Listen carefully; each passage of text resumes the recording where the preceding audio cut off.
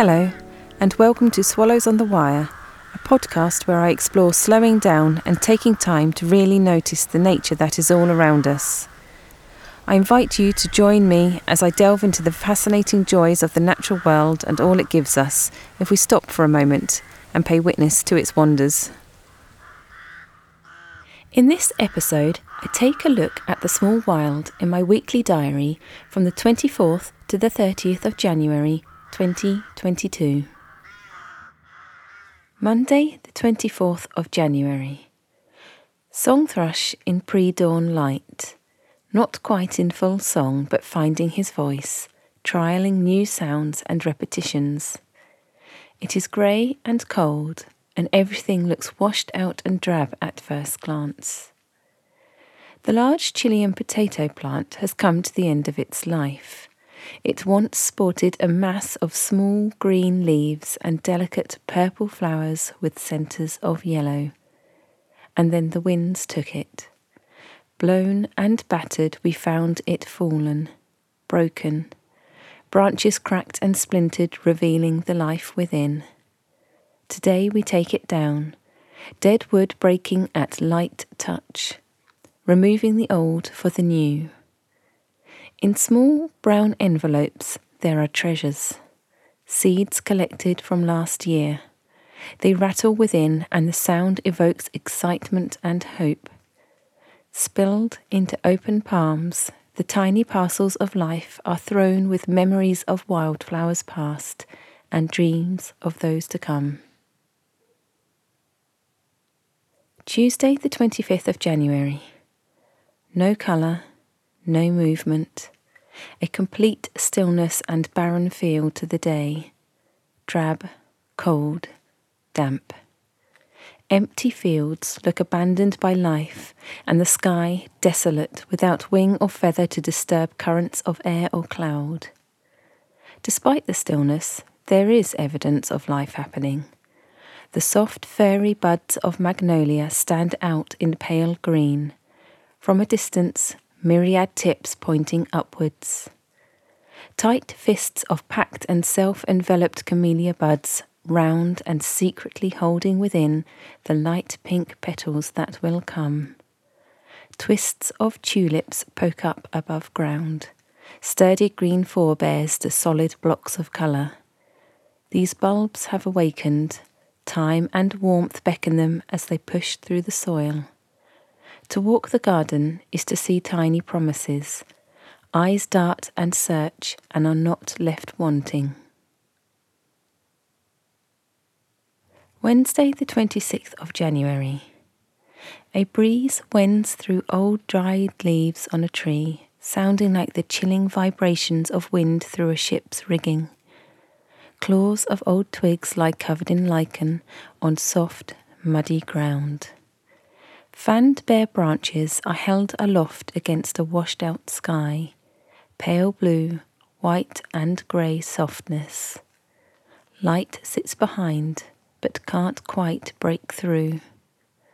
Corvid calls fill the air. Layers of brown oak leaves cover paths. Great tits call in the distance, while blue tits, robin and blackbirds rustle in trees and undergrowth closer by. A thick cloud of small insects fly in a whirl above a stream. Catkins hang from hazel, lamb's tails of green. Fresh tracks from tractor tyres are deep and dark around field edges, mud churned into slanted grooves, flint and stones revealed. There is blue beyond twisted and curled branches high above. An old stand of teasel with 9 heads, bows and bends, its arched back stretched and aching with age. Many others have lost their heads completely in decay. Long-tailed tits flit together, pack birds, small and beautiful, pink, white and black. A squirrel crosses my path. As I walk home, the sun finally breaks through and lifts my heart and warms my back. Thursday, the 27th of January. Up with a bright crescent moon on a black sky. The slightest hint of dark cloud shapes are almost lost, indistinguishable from the night. There is a corona of hazy light which bleeds out into the darkness. Thin strips of cloud streak across the moon, creating an iconic supernatural scene. On opening curtains, a pale face meets our gaze. One of the neighbour's white homing pigeons sits on the windowsill and peers in. The day turns bright, blue and green with yellow in between, sky, field and a layer of sun, but a bitterly cold wind blows. Mum, Sister 1 of 4 and I walk to the river, over the old red brick bridge on which green mosses and lichens have claimed home. The water is high, but does not break bank. We pass the small holding where goats, chickens and guinea fowl roam the banks and are curious at our presence. We stand at a picnic bench, too cold to sit, but warm our faces turned to the late afternoon sun. A birthday meeting, with cake. We are not alone. A large gaggle of geese spot us from the river. Huge white bodies, some marked with grey and brown. A cry goes up from orange beaks and long necks are turned our way. And they come, slow and sure, in pretense of grazing grass, but in reality a stealthy advance. Closer, closer, nonchalant sidling, 20, perhaps 30 of them. When they realise that no treats are forthcoming, they retreat with loud honking back to the river. On a path, a fallen splay of twig, yellow and grey with lichen, forms the shape of a stag's antlers. From my window, I watch a storm of rooks in the distance as they swarm and circle together over treetops. A communal flight before a land to roost, black bodies against purple light. Friday the 28th of January. A shouting of sparrows fills the air of a hidden morning.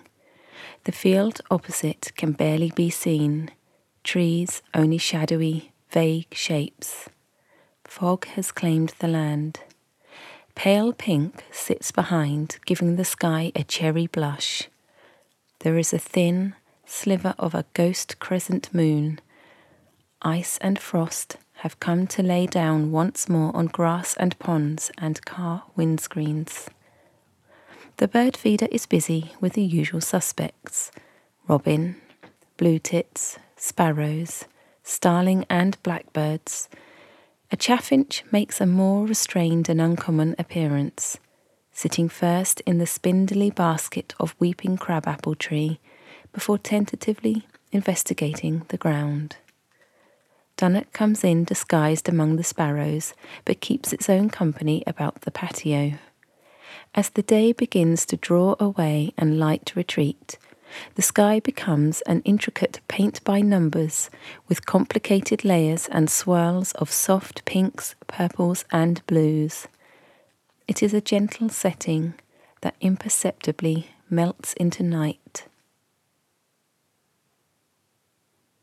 Saturday the 29th of January.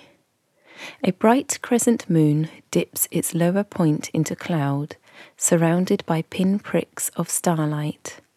In dark light before dawn break, there is a gentle soughing of wind. A bank of cloud sits with the sun behind, glowing. In an island of blue sky, it resembles a sandbank at sea's edge. The wind has returned. Dried leaves are sent skittering and tumbling along roads. Brilliant flashes of brightness appear between fast-moving clouds. Tendrils of hair are whipped against foreheads and cheeks. Coats are either blown open or wrapped tighter around huddling bodies. Gulls soar. They are birds of air and wind and navigate the gusts, rises and falls with sharp precision. Sunday the 30th of January. The first crocus is out.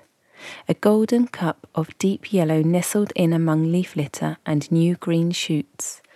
It is gloriously bright and hot in the sun, but wherever sits in shadow, there is still ice. Water bowls are frozen over and give a satisfying crack when broken. I can hear church bells in the distance, sound carried over blue skies. A buzzard glides serenely over, calling and mewling, a subtle change in shape of wing, and down and fast it moves. There is intent, and it disappears beyond a tree line. Starlings are vocal. Clicking, chattering, wheeling, they perch and squeak from rooftops. Sparrows bluster in and out with the sound of multiple wing beats whirring. A cluster of snowdrops sit at the base of a rose, white pendants of heads hanging. I am tempted to clear away leaf litter from around new shoots, and yet I do not trust that there won't still be cold and ice to come. I shall wait a while longer. For now, though, in the sun it is warm, and with bird song all around me and echoing above my head and from every tree, it feels like spring. I stand in the doorway of the greenhouse, 23 degrees Celsius within the glass. I close my eyes and I could smell green life. The land stirs. Thank you for listening to Swallows on the Wire. You can follow Swallows on the Wire on Instagram @SwallowsOnTheWire, or follow more of my works by visiting my website jenny-may.com.